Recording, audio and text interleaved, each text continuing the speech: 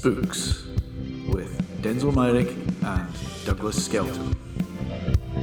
And we're back, and back with a burst, back with a bang. It's Spooks, SBOOKS,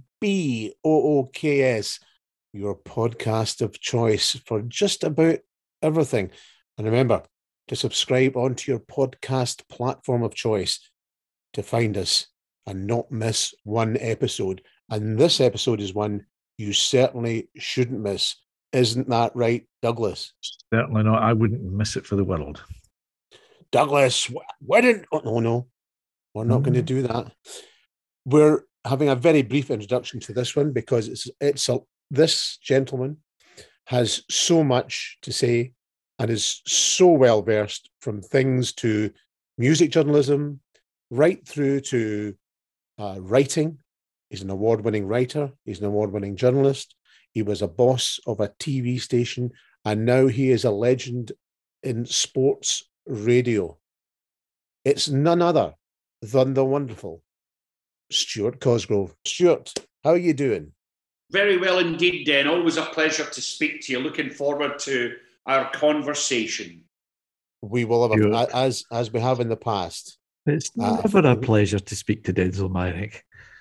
Douglas, you're supposed to keep quiet and listening, because Stuart and I are about to talk about football. All right, I'll just go to sleep now.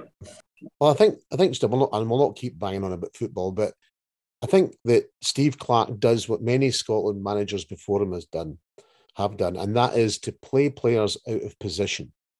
And it's something that's always amazed me. And when you're a player like Danny McGrain, you can maybe do that, but there's not many Danny McGrains to the dozen. Yeah, and that's exactly right. Yeah. You know, and I thought that Ryan Fraser playing as a wing back last night definitely did not work. No. And when you've got one of the most promising young players in the world who plays for the mighty Glasgow Rangers, they are available at right back. He should have picked him. Yeah. And I think the thing is that there was a opportunity there with Nathan Patterson, because Scotland were going to always have a lot of the ball. And so Nathan Patterson was never really going to be exposed as a right back. He's a right wing back, and he would have had plenty of the ball Indeed. In the first half. And, I think sometimes we need to play the players that can work for the occasions, but that felt to me like it was the wrong choice. It did to me as well. But we shall not stay in football. We'll come to that a little bit later on, because it's part of your long and illustrious career. And can I take you back, way back into the mists of time? Not when you were involved in the Great Train Robbery, but when you were growing up in Letham in Perth. Tell us about those days. And I came from a council scheme, Stuart, and I think that kind of conjures up a vision in some people's minds these days, but I know it couldn't have been further from the truth where I lived, which is a very, very warm. Yeah. Well, look, here's the thing. I grew up in Letham. It's actually, by some distance, the biggest council housing scheme in Perth, probably the biggest in the whole Tayside region. And I think there's a tendency, particularly from people that grow up in the West, in Glasgow and Inverclyde and those areas, to look on Perth as being, a wealthy town, a kind of Tory town, a posh town. And in lots of ways, the experiences I had growing up were exactly the same experiences as someone that might have been grown up in Greenock or in Airdrie or wherever. I lived in a housing scheme, Letham.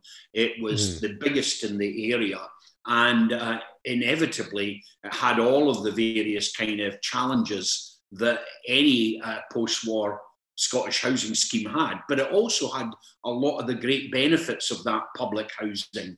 I was unfortunate in this fact that my father died very early when I was about 8-year-old, and so I grew up in a single-parent family with my two sisters and my mother. But that being said, I grew up in a household that was emotionally very, very, very sustaining and very supportive.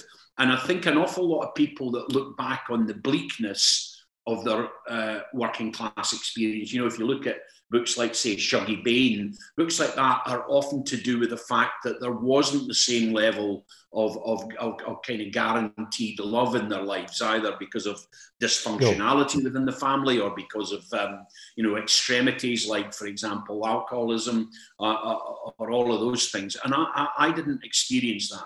I experienced being in a great family, albeit a very, very economically poor family, but an emotionally very rich family. I was encouraged to read. I was encouraged to do well at school. I was encouraged to go and play and pursue the kind of hobbies I had, which included obviously football, but more importantly later in my life, drama and public speaking and things like that. So I kind of look back in it with a fondness. Now, it's quite interesting that there's a young man who's St Johnstone's centre back, a young guy called Liam Gordon, who's been at the club since he was about 16, and he's from roughly the same area as me, and he's kind of we built up a kind of relationship where it's one of those things where we both recognise we're from the same scheme. Now, he's a young guy that's playing in our first team, and how he speaks about the club and about the area he's grown up is with a great deal of fondness and love. And I think that when people grow up in an area, I think having that belief that it helped shape you is often a really good thing. And I don't like it always to be seen to be patronised or demeaned or any of those things. I had a great upbringing, albeit in a very, very challenging part of Scotland. Yeah, I think that's very interesting, because talking from myself, and Douglas will maybe come in a wee while about this, there was utter warmth where we came from. I knew in that street that we lived, in the scheme in Campbelltown, or one of two schemes, that I could have chapped in any door and known that I'd get a warm welcome and help if I was in any trouble in the absence of my parents for whatever reason. Now, could I just touch on your father? You mentioned him there. He was a very interesting man. I've listened to the Off the Ball stories about him. He was in the Communist Party. Am I right in saying that? Yeah, he was actually in the far left wing of the Labour Party, but he was certainly very close to the Communist Party, and I think probably was what they called in the days a fellow traveller, and was very close to it, always through the trade union movement rather than necessarily the formal political parties. And he was a trade union activist in Tayside. He worked, he had been a mechanic and then worked as a long-distance lorry driver for the co-op in Perth and Dundee. And his job was to drive, almost like an HGV driver who would drive out to the farms in and around Perth to collect the kind of churns of newly milked milk, of newly produced milk, and bring them back to the dairy in Perth where they were bottled and then put round the door. So although he was dealing in milk, he wasn't a milkman, he was a long-distance lorry driver. In some respects, it was in those circumstances that he died. He died when a lorry he was travelling in, ironically at this time as a passenger, when the tyres blew out and the lorry veered off the road in a small village called Ailith and crashed into some trees near the entrance to a farmyard in Ailith, and was sadly killed there. Now, at the time, he had just taken on a job as the district secretary of the what was then called the Scottish Commercial Motormen's Union. So it was like the trade union for long-distance lorry drivers, and had previously been nicknamed the Kerters, because in the previous generation, that would largely been delivery by horse and cart, and he was the kind of generation that had grown up with the lorries. And he was really, really committed to the union and to the issues that it kind of dealt with. And it was during that period that he spent an awful lot of time moving between Scotland and Russia, Scotland and what is now the Czech Republic, but then Czechoslovakia, Yugoslavia. And he was going often either for conferences or for inter-union delegations and discussions. And it was actually when he was over in Eastern Europe that he became famously for us, the first British citizen to meet Yuri Gagarin, the great Russian astronaut. And I'm massively proud of the front cover of the PA, which is our local newspaper, the Perthshire Advertiser, who went big on this story with the unforgettable headline, "Perth Man meets Spaceman." That sounds fabulous, doesn't it, Doug? It does, yeah. Do you have that? Do you have that front page, Stuart? Yeah, I've got it somewhere. Yeah.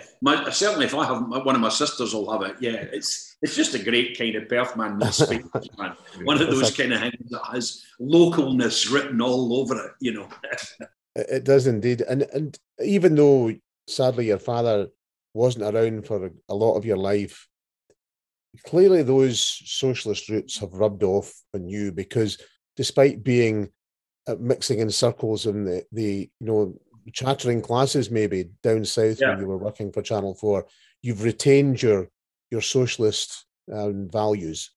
Yeah, I consider myself still to be a socialist. I don't believe in the idea that the older that you get, the more you move to the right, or the more that you resist change. That's not how it's felt in my life. There's been a lot of change in my life, but I kind of also know, and it's a difficult thing it's a harder thing to write about this, but I've always found that I've built up over the years a very, very decent income with a radio show, with Channel 4, with my media pension, and with also books and things like that. And so I'm in a very, very comfortable period of my life.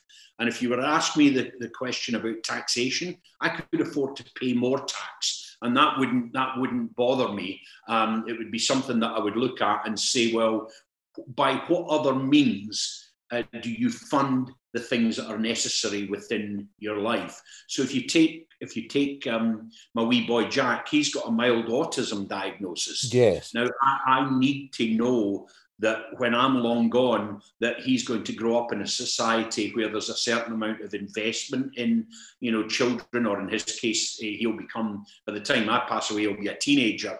And I want him to feel that he's supported, even although he's got an autism diagnosis. Well, the only way you can do that is by taxation that funds health services or interventions or teenage support or the job market, a whole range of different things, apprenticeships, and I believe that those things need to be well funded. And it kind of annoys me. I don't mind people who, as it were, make a few quid and protect their family and stash the money away. There's a natural instinct to do that. What I'm less convinced by is people who are extremely wealthy and then start to hide their wealth away from the tax man, where they effectively evade, or in some cases also avoid taxation. And I find that unacceptable.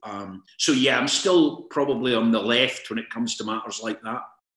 Yeah, it comes across. I mean, I've been a long-term listener of Off the Ball since its inception, and of course, just touching on Off the Ball, you weren't the original co-host of Off the Ball, were you? It was Tom was there.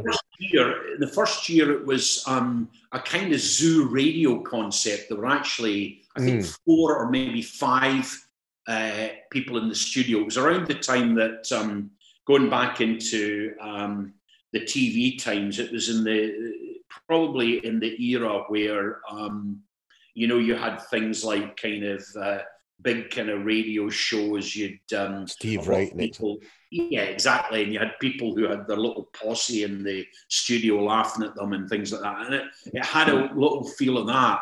And I'd been asked by the then executive producer of the show to listen to it purely as a football fan.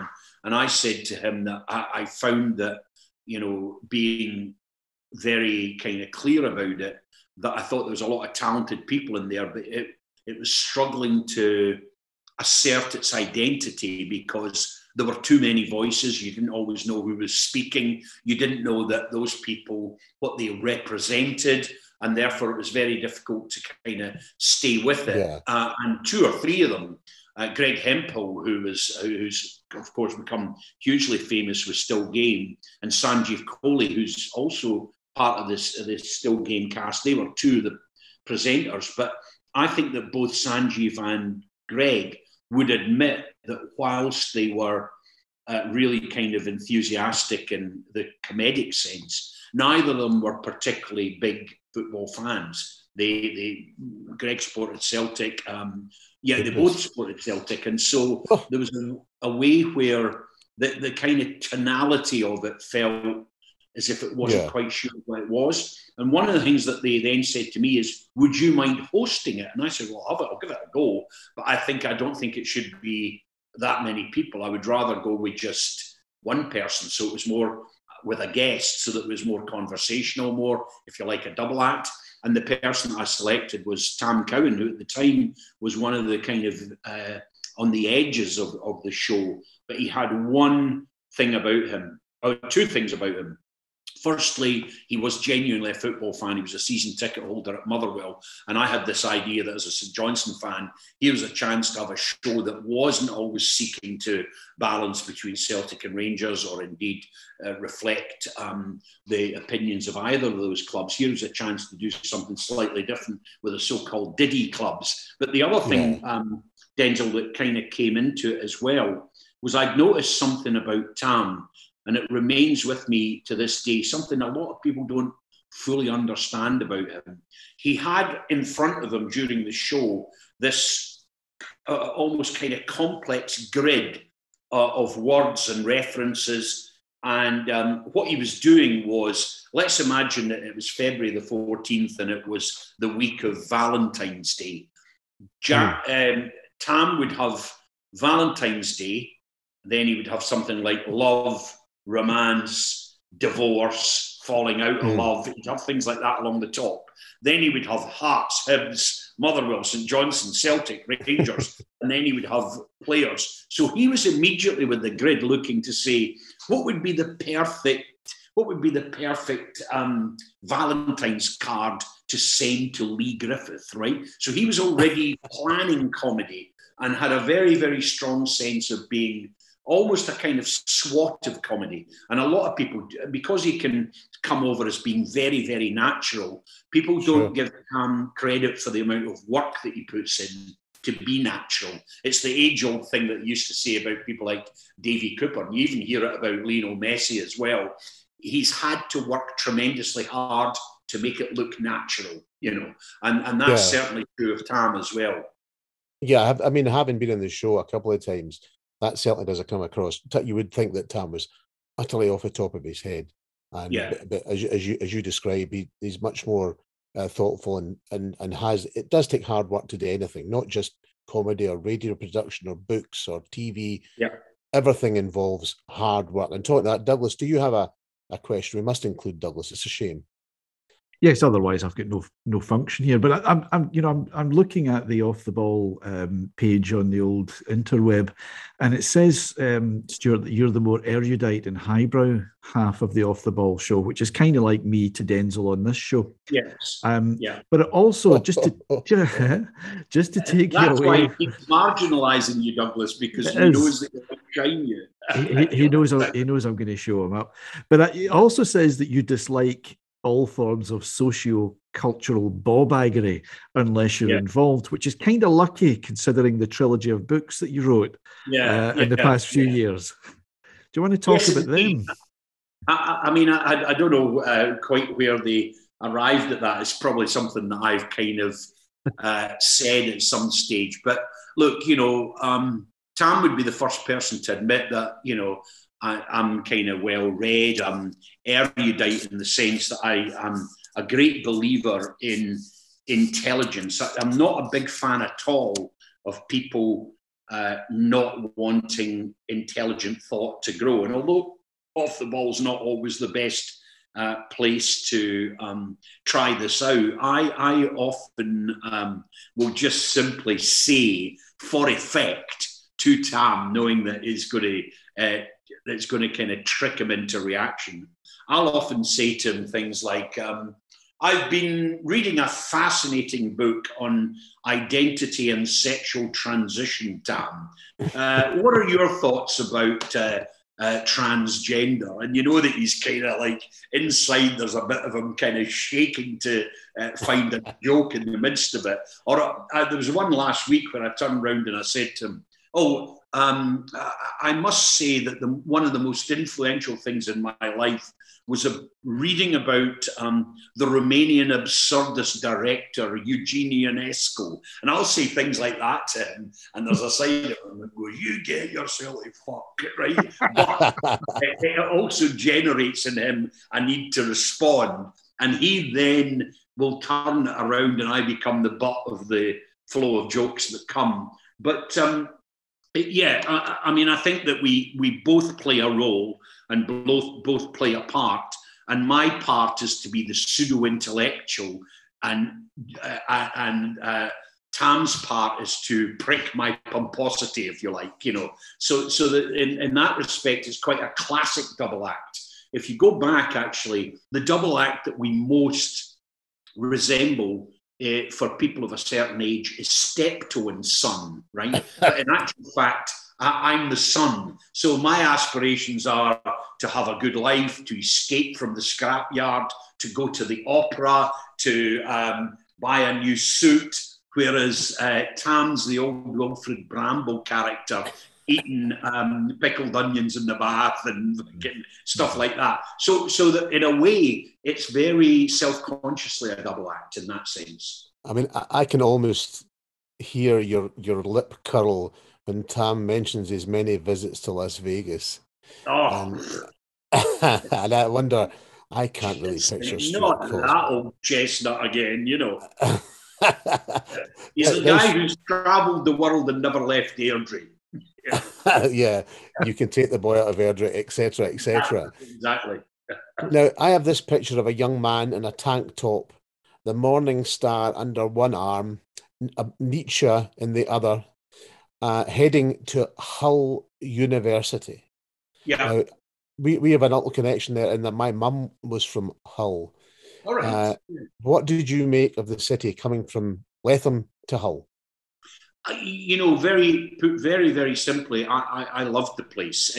It gave me an awful lot of things, Hull, and I'm still actually in contact with the university this day. I got honorary doctorship this year from Hull University. And one of the things that I liked about it, Denzel, which is kind of a strange place to start, is that Hull was quite badly bombed during the Second World War. Yeah, and largely because it was one of England's biggest port cities and port towns, and that meant that it was when it was rebuilt from 1945 onwards, the city of Hull overbuilt. So the local council literally overestimated the amount of housing stock that they had, and that meant that when the university grew in the 60s and 70s, all students had their own kind of, if you like, 4 or 5 bedroom houses that, and so you grew up in not a student residence or student, halls or residences, but actually in a house. In my case, it was in a town, in a street called Cranbrook Avenue.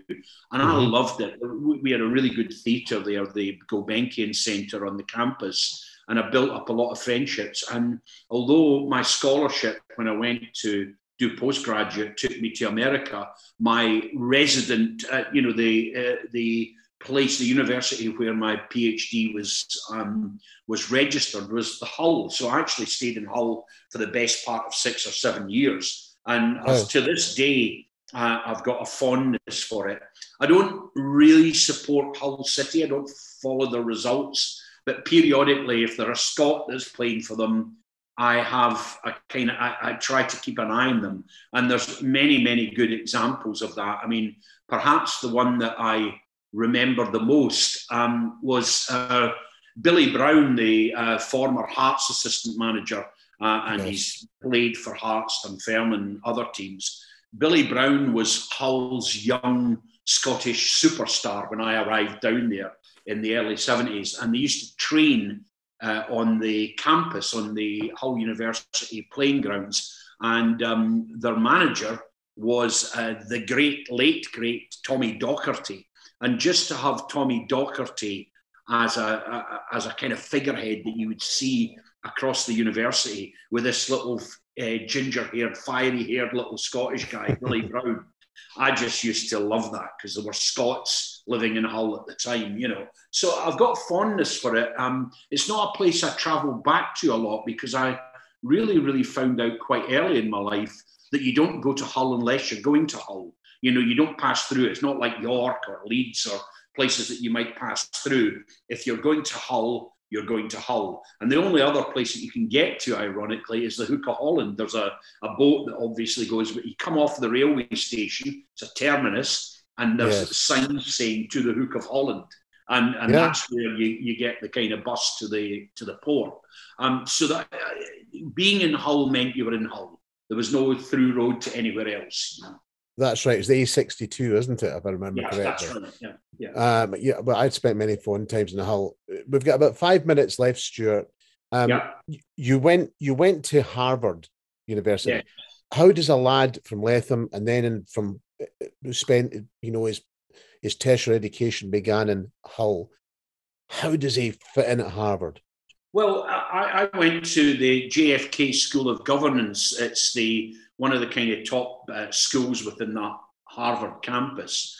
And, this was really before online learning had really kicked in. I mean, you had, computers on your desk, but you went to classes. So you went to seminars, you went to lecture halls and lecture theatres. And I really loved it. I love campus life. All of my books, when I'm researching, I tend to go out to the University of Michigan in Ann Arbor. And I studied for 6 months at Howard University, the African-American university in Washington, D.C. So a great love affair with campus life, whether that's Hull, whether it's Washington, D.C., or whether it's Harvard. So I'm not fazed by them. I feel quite confident on American campuses. The only thing that I do is I sometimes get the language. That one of the worst, I was at a place called George Mason University it was in North Virginia. And I remember I was staying with some people on the campus, and the system was that I didn't drive, but a group of students would pick me up in the morning and we'd go to lecture. And we got to this lecture late, and I remember going in and said, Jill was running late today. I had to knock her up. Now, I meant chapping her door, but it sounded to the class that I'd been shagging her or something like that. And this big roar went up, and they were all killing themselves laughing at my transatlantic faux pas, I think would be the word you would use. That's the Daily Mail headline we were looking for. Fabulous. Stuart Cosgrove knocks up young student. Great stuff. Now, I have read your book on Cassius Clay, young Cassius. And I've got to say, I've read a few books on Muhammad Ali, but I learned things from that book about Clay's younger life that I haven't heard anywhere else.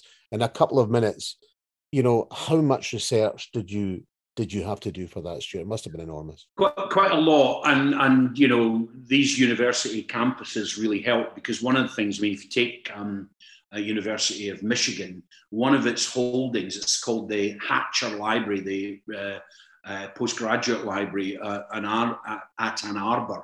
It has one of the biggest holdings of American newspapers in the world. And so let's imagine, there's a sequence, for example, where Cassius goes to sign off on his title fight with Liston, and they go to Denver in Colorado, where at the time Liston's living. And I knew that if I looked up the Denver newspapers, the Denver Post particularly, but other local newspapers in the Colorado area, that I would get things about their arrival there and where they were staying, where they were going, who they were with, what other things. And then you look down the kind of list of adverts and you work out what musicians are in town. And out of that, you can create value that traditional research wouldn't do if you just looked up something on the internet. And whilst I do research on the internet, I also enjoy going back to local newspapers, which are often a fun. So if, for example, you're writing a storyline about, say, a musician from a particular city, and you find out that actually during that time, there's a very, very intense murder story that's happened in the city, you would be mad not to kind of roll it in to the narrative to give the story greater kind of texture and depth. And the way that, like all great kind of crime writing, you need to create characters who in enough detail to be able to make them come alive for the reader. And that's the kind of research I love doing. And a lot of that you do through local newspapers, not through sitting searching on Google. Stuart, it's fabulous to talk to you, and thank you so much for taking time out. I feel as though we've not had enough time, but as usual, the strictures of podcasting keep us to a schedule, which we have to adhere to. One last thing before you go on very quickly. How long will you keep going and off the ball? As long as you can, or is there a finite time?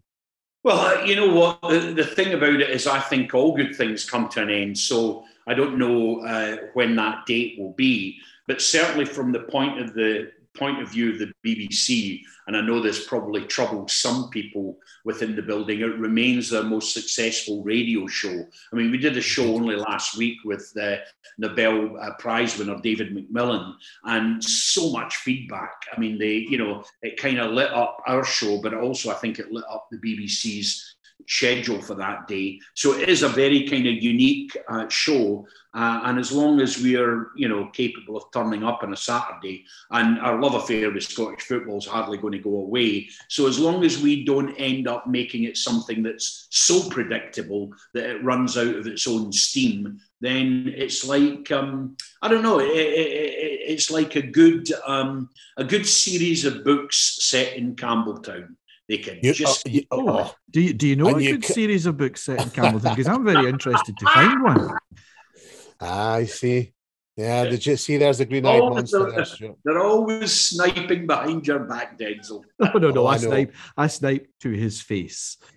But I always count the money, Stuart. That's what I do. Exactly.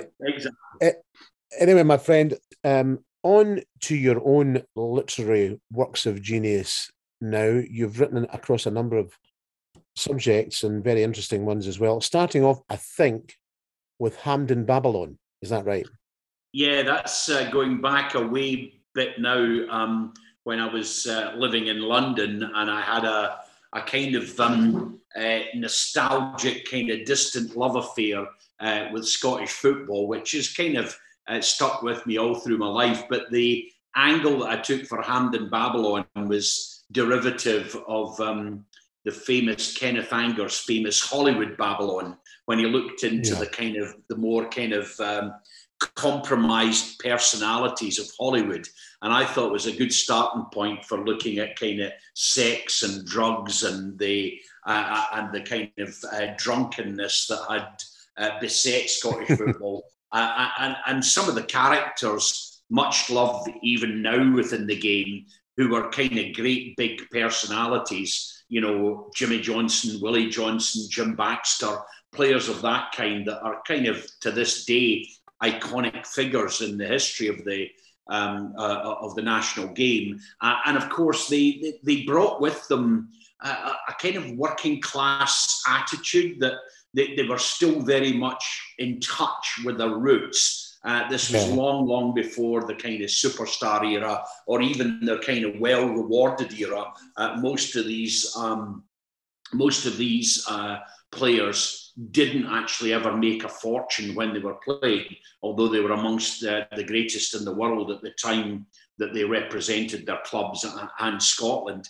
And I was reminded of a story about Willie Johnson when he was playing for West Brom after he'd come back from Argentina in 1978, where he'd quite wrongly actually been sent home for supposedly for drug abuse, and he'd taken pills that were actually effectively asthma pills that you could buy over the counter in the UK. But he came home in disgrace. But I always remember in a game that he's playing, a derby game in the West Midlands, and he went to take a corner, and there'd been an incident in the box, and the referee stopped the game, and a guy shouted from the crowd, "Willie, are you still selling that garden shed you had?" And Willie Johnson turned around and said, "Aye, mate, do you want to do a deal?" And they did a deal for a garden shed while he was waiting to take the corner. And to some extent, that for me summarises what Scottish football was at that time, with many players going down to England, and they weren't hugely well rewarded by comparison today. Yeah, I mean, I think people like Jim Baxter and probably Jimmy Johnson and people like that would be earning maybe in the upper end of working class wages, but not much higher than that. No, I think they were pretty much on a par. If Jim Baxter was to go into a pub in Fife, he would probably have been a guy that had a few quid in his pocket, but he wouldn't have been so far away from plasterers or plumbers or things like that. So that's one of the key changes in football, that, still with obviously community clubs and smaller clubs, they're closer to their fan base and their local population. But I think the further you get up the food chain, then players are just simply out of sight, Sure. Now, leaving football aside, we'll move to your interest in Northern Soul. Now, your book, Young Soul Rebels, A Personal History of Northern Soul, was published. And I've never been quite sure what Northern Soul actually is. I mean, I know it's people dancing in clubs in Hull and Bradford and other places, but, it's clearly tied to the soul scene across in America and Detroit and places like that. Yeah. Well, first, the best way of describing it really is that Northern Soul is to some extent a love affair with African-American music from the 60s, 70s, and to a lesser extent into the 80s. And the music was probably at its epic height in the mid-60s with the Motown sound when it first came over to the UK, and young working class people here fell in love with that music and had their own local community youth clubs and soul clubs and things. And the Northern Soul scene maintained an obsession with that music even long after it had ceased to be the dominant music. So when, pop music moved into areas like, for example, progressive rock, or even the glam scene or whatever, and then disco, the Northern Soul scene remained loyal to the kind of essential sounds of 60s and 70s soul. But one of the other things that it did is it dug deeper, because it was effectively also a collector's scene. So although music was fairly well known from, say, Detroit or Philadelphia, there were endless numbers of small independent labels in those towns as well. And then way beyond the bigger cities, and places like Gary, Indiana, or Chattanooga or wherever, these cities often had their own local recording artists, and the Northern scene dug deeper and deeper and deeper into the kind of history of it. So it was very much a collector's scene, an all-nighter scene, an amphetamine scene, and a scene that kind of loved to pay homage to great undiscovered Black American talent. Yeah, I remember you and Darcus Howe. I think it was Darcus Howe. He was discussing reggae, and you were discussing Northern Soul in one late night program many, many years ago when I was very, very drunk. I can't even remember that. So whilst I was sober at the time, it's gone out of my memory bank. There you go. Oh, I know. Now, well, I'll give Dillis will have a question shortly, but we'll just move on to your trilogy, really, that takes your love of Northern Soul into the society in which it existed in America, in Detroit in 67, Harlem 69, and Memphis in 68. This is where you juxtapose or contrast the soul scene with what was happening, especially within the Black community at that time, isn't it? I mean, I had developed, going right back to high school in Perth, where I'd done 6-year studies in modern studies. I'd become very, very interested in social history. And one of my teachers, Miss Campbell, had said to me that I should start researching, the civil rights and the assassination of Martin Luther King and these big epic subjects from the 1960s, because she knew about my interest in soul music. And even from school, I was encouraged to make sense of that there was events going on that either shaped or were the backdrop against which this music was being created. And just as my life developed and I went over to be a student in America and I had a scholarship to various universities over there, it was just something that was a kind of big thing in my life. Now, I spent a lot of time editing it. First of all, the NME, and prior to that, I'd been a Northern Soul fanzine writer and a writer for Black Echoes, the weekly black newspaper. And so as a consequence of all of that gathered knowledge, I had always wanted to write something that had a bit of scale about it. And the trilogy is quite epic in its reach and its scale. And, you know, one of the things about that is I'm immensely proud of those books because I think they are historically quite important in terms of what they seek to achieve and do, their style, their approach, their kind of the level of kind of research and detail that's gone in them. But the main thing about them is that they don't date. All of those books now, if you picked them up and read them now, you're reading a slice of history at that moment. Now, interpretations might change and there might be different ways of thinking about different artists, but by and large, the infrastructure of the books is still very much valid to today. And they just continually keep selling bit by bit. So I do quite well out of those books economically, but more actually, I think, reputationally, because I've been asked to write endless things as a consequence of the success of those books. And they're quite an important part of my life. Yeah, and they were multi-award winning as well. I think yes. You won the Penderyn Prize, for instance, didn't you?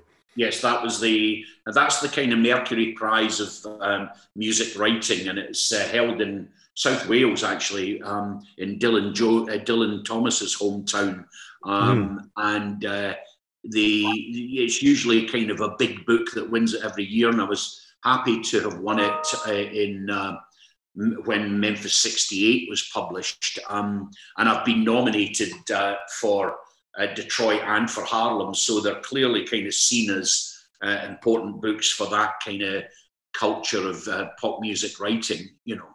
Yeah, I mean, and that kind of follows on from your own time with the NME and with Face and all the rest of the things that you did. I mean, it's a natural progression through to those books. And I've got to say that if you don't know anything about the struggles of Black people in America in the mid to late 60s, and you're interested in the soul scene or interested in music in general, these are must reads. Yeah, I'm actually quite proud of them. I don't actually say that a lot, but I think that there are things that when, you know, I move on and leave this mortal coil, I think that there'll still be relevant books now, whether books will be read in the same way, whether, you know, there'll still be the same kind of fascination with soul music. I don't know about all of that, but they'll certainly still stand the test of time. Absolutely. And bring a point in that I know Douglas is interested, so I'll let him develop this, but we're often talking about attention spans and the way people read books. Douglas, you're interested in that. Yeah. It's maybe my attention span that's very, very short, but I find most books are far too long. But these books, you know, they're absolutely fascinating, and they're not just about music, because they are social history, aren't they, or social history. So, I mean, it's an impressive achievement, I've got to say. I'm just looking at the stuff on screen. The other line that caught my eye is that he is a rare soul collector. And listening to you talk now, I understand that, because I had a vision of you in, like the Grim Reaper in the Seventh Seal, and, you know, going round and touching somebody with your scythe and saying, "You've got a very interesting rare soul. I think I'll have it." Well, it's an equivalent of that. It just means that you spend far too much money on very obscure records. And in actual fact, I successfully bid and won a record only this morning that kind of cheered me up, because I've been trying to get it for about 20 or 30 years. And it came up, and I managed to get it. So it's more money than you should ever pay for a record, but nonetheless, I felt I had to own it. So yeah, I'm a rare soul collector. But your first point, Douglas, about scale and substance and whatever, I agree with you. I think there are a lot of books that are too long. But one of the things that I felt I was fighting here, and it's something that goes back to my days at the NME, and even the kind of Pinderman Prize that we talked about earlier. I think there's been a tendency in the UK to see that kind of, if you like, rock music and independent rock and post-punk and that kind of tradition, that tramline of music that came up was always given at the NME much greater status than soul music. Soul music was seen as kind of dance music.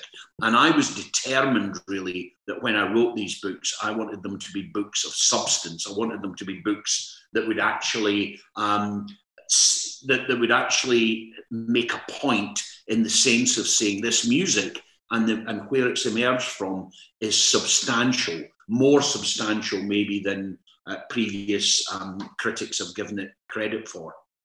Yeah, but they're still not overlong. The Memphis one is the longest of the three, but it looks, and it's only 400 odd pages long. So it's I would say that's a nice size, and the Detroit one is even shorter. So it's, you know, it's not. I mean, it's not that I'm saying that anything, you know, shouldn't be examined in depth. It's just that I'm actually talking about fiction more than non-fiction. To be honest, is that quite often you find a book is a 500-page book and it's got a 300-page plot. So, and it's the same with TV series.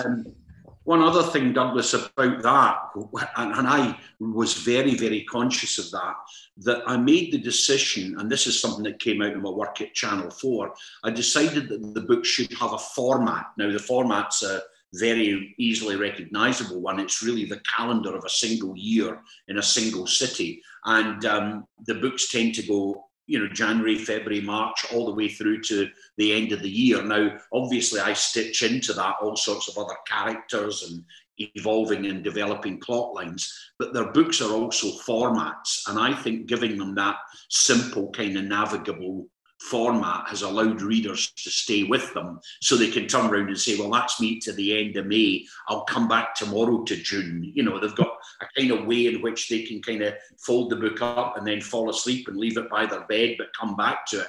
Whereas I think with fiction, if it's a wandering, complex, multi-layered plot, you kind of feel, oh, have I lost my grip on this? Will I ever finish this book? You know, and I felt that the trilogy has real landmarks where you can map out that you're getting close to the end and you're hopefully enjoying it as well. Yeah, but I agree with your main principle. I think there's a tendency in literature, this is true in America as well, to believe that a big doorstep 600, page book therefore must be good, when in actual fact, some of them are too flabby. Actually, I usually think when I'm writing the books, have I lost this here? Am I ever going to finish this? But that's another story. And most people reading them think the same things, Doug's. I mean, it's not a patch of my 1,000-page epic, The Decline and Fall of Douglas Skelton. So it has to be seen to be believed. Now, I think we touched on this last time, just earlier.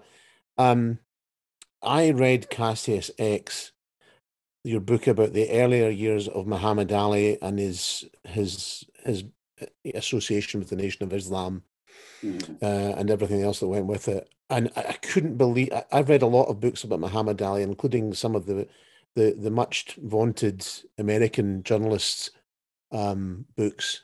And I don't think I get anything as much from them as I got from your Cassius X. I'm not trying just to ingratiate you, but I honestly think that. How did you get to the minutiae of what happened in those years? Well, again, going back to the core point, my books tend to focus on a moment.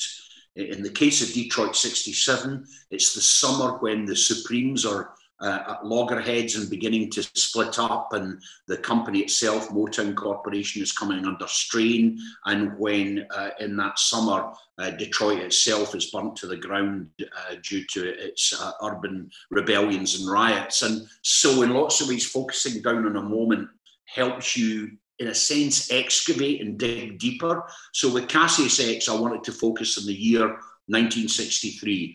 He had moved to Miami, He was already a member of the Nation of Islam who was preparing for his full conversion, so going to the mosque every Friday and taking his kind of spiritual guidance from mentors, one of whom was Malcolm X. And he was also at the time training for the world heavyweight title fight against Sonny Liston. But so many other things were happening at that time, not least, of course, the assassination of President Kennedy and a whole range of other quite big, epic parts of stories. But Cassius was going out and was dating a young soul singer called Dee Dee Sharp, who has actually got one or two that you might call Northern Soul records. And she had been a very famous mainstream soul artist with Chubby Checker, in the sense that they would do twist records that would be commercially very successful in the early 60s. And her relationship with Cassius Clay, who at that time was Cassius X as he was waiting to convert to Islam, her relationship with him has literally been one single sentence in all those big epic biographies that you've mentioned, because it's seen as kind of almost peripheral to his role as a boxer. And of course, if you're a soul obsessive, that for me is the book. I want to be in that relationship, understanding it more, understanding the dynamics, understanding the role that Miami played in his life, that Philadelphia played in his life, where Dee Dee Sharp was from, and also, of course, his training to fight the great Sonny Liston, who I hope in the book, I tried very hard in the book to rewrite people's perceptions of Sonny Liston, because he was always a man that was easy to dismiss as a gangster, as a robber, as a thug. And actually, as I researched their educational background, Sonny Liston had gone to Borstal as a very young man and ended up in jail and was involved in, robberies and violence. But, and this is a very, very ironic thing, he had a considerably higher IQ than Cassius did, who was seen as this kind of voluble, articulate, smart, modern, young African-American man. And I like playing with those kind of character contradictions, which in lots of ways is the stuff of fiction, as you know. But I really valued spending time with those people and getting to understand them more. And I talked a wee bit at length to Cassius's headmaster, who's now an older man and, of course, well retired, and he had said that on the basis of the evidence, that Cassius now would probably have been diagnosed as ADHD and would have had that diagnosis early in his life. And when you see some of his characteristics, even in the boxing ring, you can see elements in that in his personality. And I think thoughts like that are worth more than just simply one line. They're the stuff of 5 or 6 good pages, So I kind of felt that I was going into much greater depth than maybe previous biographies had done. And of course, by virtue of focusing on the year 1963, I didn't have to explain, what happened to Cassius in the 70s, the 80s, and into, of course, the time when he lights the Olympic flame, because the book was not about all of that. And so its focus on 1963 gave it the kind of, I think, what you're talking about there, Den. It gives it that sort of feeling of a deeper meeting with the man rather than just a generalized biography. Yeah, it's much more rounded, much more holistic than any book I've read about the whole, his whole career. And you pick out things there that I had no notion of, and yet are fascinating at the same time. My father always castigated Sonny Liston as being a cheat, and he threw the match, and all the rest of the things that were said and have become apocryphal. But it brought something to me about Cassius Clay that I know I've got a greater appreciation of the man who was, as I was growing up, probably the biggest sports star in the world in the 70s. Yeah. No question about that, and quite remarkable. But for example, one thing that I love about Sonny Liston's story, and why this isn't a BBC Scotland drama, I don't know. But Sonny Liston and his wife struggled to have children, and Sonny particularly was very, very keen to have a child, and so for a period of his life, when his boxing promoter here in the UK was the Glasgow promoter Peter Keenan, when Sonny came over 60, this would be 64, 65, he ended up actually partially adopting Peter Keenan's son, who was called Young Petey, and took him over to Las Vegas for Christmas every year for 2 or 3 years. And he was actually quite keen to formally adopt him. Peter Keenan's father said that would not happen, but there was a sense in which Sonny wanted to have this little boy around him in his life. And it's actually quite a charming kind of, almost like a kind of male love affair about a man who wants a young boy that he can influence and bring up. And the idea that Sonny Liston partially adopted a wee boy for Paisley strikes me as, if there's not a drama in that, then I give up. You know? My goodness, there must be. I mean, it really is an interesting. Is there a book in that, Stuart?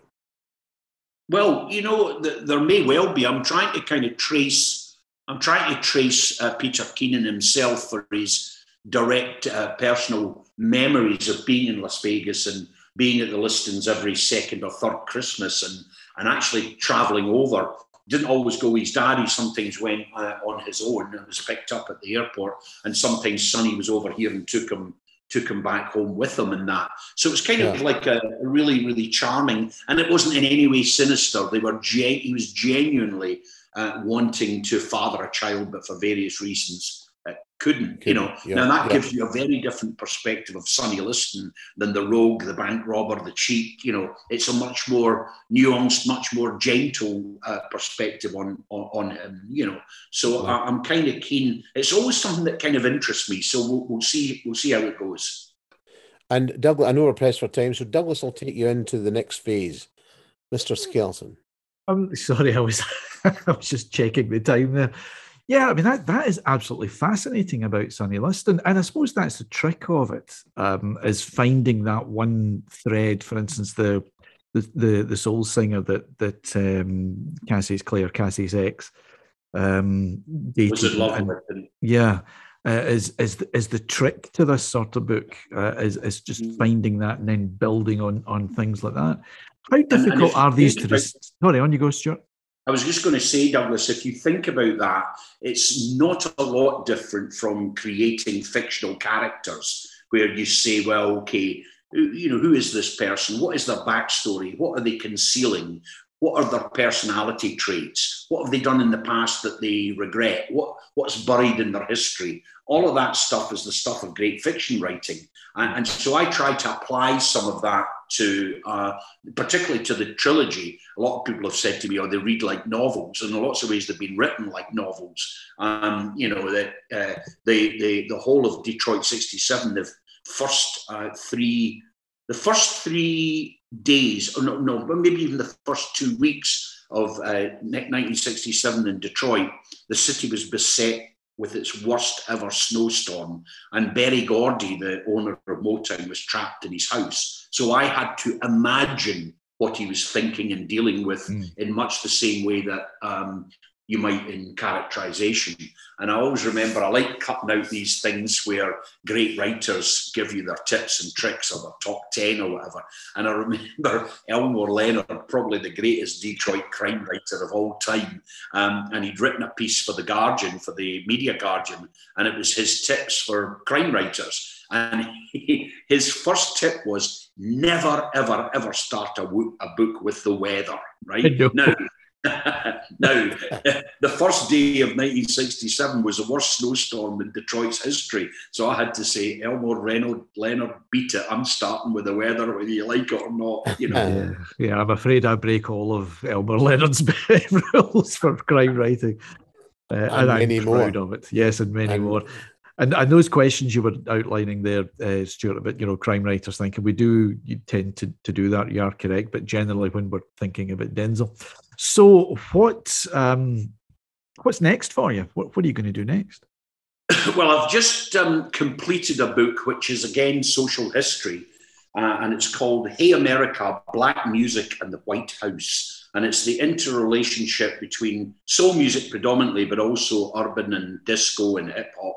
But it's the story of the evolution and development of black music from Dwight Eisenhower to Joe Biden. And it is a big, huge sweep through the history of the way in which the presidents have either abused, manipulated, or in other words, been undermined by black music and black musicians. Now, obviously, primary among them are things like, for example, Richard Nixon trying to recruit James Brown to be on his campaign team for the elections in the 70s. The cop killer controversy with the Bushes and Clinton, where they took on hardcore hip hop and tried to turn it into a kind of evil gun toting subculture. And then inevitably with the triumph of Barack Obama, who was one of the people that really opened the doors of the White House to black musicians in ways that they'd never been opened before. And then, of course, the chaos of the Trump era. So it's one of these books that is big, it's meaty, and it's already attracting some attention from overseas publishers and indeed from film and television companies too. Well, I hope you'll send us an advanced copy of that, sure, Polygon. We might get it. I'll make sure that you do. You're a fine man. Now, I know you're pushed for time, Stuart, and we've thoroughly enjoyed our sessions with you. It's going to be an excellent podcast. And, you know, have you ever thought of fiction? Just as a quick throwaway question. Yeah, I have. And there's stories that sometimes come into my life that I think, I could only really do that through fiction. But I have to say, Denzel, I'm actually really enjoy. I love the research process. I love being in libraries, digging into primary sources. And for example, in Memphis, I spent time at the University of Tennessee, and they have all these holdings on the Memphis Police Department. I just love all of that. I love research, and I love kind of digging and finding the little nuggets that make the book kind of feel different. But yeah, never say never is the best way of putting it. Never say never is a lovely way to end the podcast. Stuart Cosgrove, thank you so much for your time. It's much appreciated, and I hope to speak to you soon. Thanks, Stuart. You will indeed. Thank you indeed, gentlemen. Speak soon. Thank you. Cheers, Stuart. Well, that was the wonderful Stuart Cosgrove, and I'm sure you'll agree. What a fascinating interview. Some wonderful subjects covered there, and some things that, as usual, when I speak to Stuart, things that I hadn't got a clue about. What an amazing life! What an amazing career, and such a varied career. And educationally, you know, the writing, the TV, radio. It's just, who wouldn't want to have a CV like that? No, and fascinating talker as well, and a wealth of stories, particularly the Sonny Liston one, which was utterly incredible. I knew nothing about that. No, I mean, I think I said during the interview that I'd read his Cassius X, and there are snippets and little nuggets in there that I've never written. I've read quite extensively about Muhammad Ali / Cassius Clay, and I still think that Stuart tops the lot, and I hope that maybe one day I know he said it was thematic. He picked out a year, and he chose to work on what happened during that year in Florida. Pardon me, but I think that if he could do that in the later part of the then Muhammad Ali's career, it would be just fabulous. Yeah, and as he said, the whole Sonny Liston thing would make a great TV drama. So if there's any producers, any production companies listening, you know, get on to Stuart. That's a great drama, and get that sorted. Denzel and I, of course, will accept a moderate finder's fee for it. Well, I actually know a production company very well. So I'll be on the phone to them immediately and cut you out straight away. Why am I not surprised? And why didn't I get you to do your impression of Stuart Cosgrove while the man was listening? Well, we only had a limited amount of time to interview him, and I thought that he'd so much to say of so much interest that it would be rather ungracious of us to me to have gone, well, Stuart, what do you think of Douglas? Total knobend. And I don't know how he'd have responded to that. He would have argued with you, I think, because he's a gentleman. Unlike I'd probably have said, no, Den, he's not as good as that. I'm quite sure a man of such responsibility and education and refinement would have made the right call under those circumstances. Now, coming up soon, we have many great things planned. We can't tell you about them yet because they're not confirmed. Yes, our staff are working on them. They are beavering away in the office here. Our staff are beavering, which is always a good sign. Or our beavers are staffing. I don't know. It's one of the two. Yes, well, don't carry on with that metaphor, Douglas. I know you'll get into dangerous waters, unlike the beavers who make wee dams and things. Yes. And they'll be okay. Yeah. And while I'm on, and just before we go, can I mention Steve Wallace?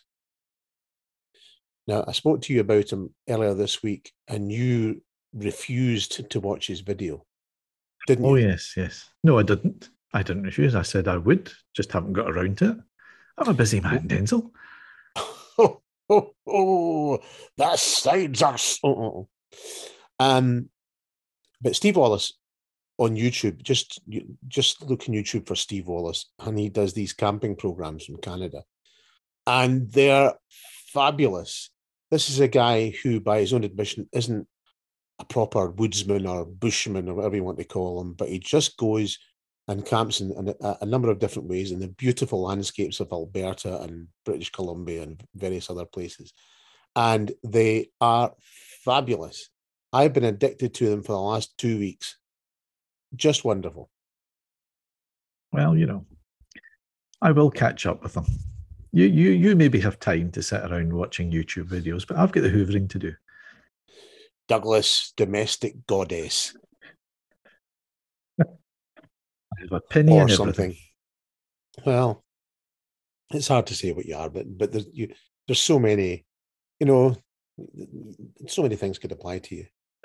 The superlatives just don't exist to give a rounded ability. Stuart, from his academic stroke journalistic stroke writer, award-winning radio broadcaster, etc., TV channel boss, how can we encapsulate the skills that you undoubtedly don't possess? No, I am indescribable. It's got to be said. In fact, it has been said quite often by when I've been out on a date and they've said, well, that was indescribable. So what can I do? When you were out on a date? Yeah. Can you remember that far back? It's, as a stretch now, as I'm trying to think. What year is this? This is 2021. Good grief. I know, doesn't it? Does the 1800s just seem like a moment ago? I know. They do indeed. Yes, when you and Charlie Dickens were gadding about down... Chucky, we called him. Did you call him Chucky? Chucky Dick, we said. That was his nickname, Chucky Dick. Chucky Dick. You and Chucky Dick were marching along the Strand, seeing which theatre you would jump into to watch a bit of a play, or maybe visit a mortuary or take a midnight walk around London. Yeah. Because that's what Chucky did, Yeah, Chucky did do that. Chucky Dick did do that, yes. He walked around London in the middle of the night. Yeah. And that says it all to me. That says it all. One of my heroes, in fact, Charles Dickens. He spoke very well of you. He did, and he was right. He was right. He loved a bit of Daly, did old Charles. He did. In fact, I always think he was trying to copy Daly in his last and unfinished novel, Edwin Drood. Yeah. I'm sure he was heading for a Daly. I think just as it finished, the chapters thereafter would have brought in Daly in Scotland. What's going on here, Jimmy? Something not right about this, Brian. I'm no fancying it myself, mate. No. What's that giant animal over it? because, giant animals are my elite motif. They are. But we must discuss that on another occasion. We must indeed. And it's a long podcast, ladies and gentlemen, for which we have no apologies whatsoever, because I'm sure you'll find it enthralling. So it's from Douglas and I, it's goodbye. Say goodbye, Douglas. Goodbye, Douglas. Good. I kind of thought you would say that. And this has been another episode of Spooks. Don't forget, subscribe to our podcast on your podcast platform of choice. Anyone, we're everywhere: Apple, Google, Spotify, anywhere you can think of that you would listen to our podcast. We're on it. And this has been a Houses of Steel production for Anchor FM, produced by Douglas Skelton.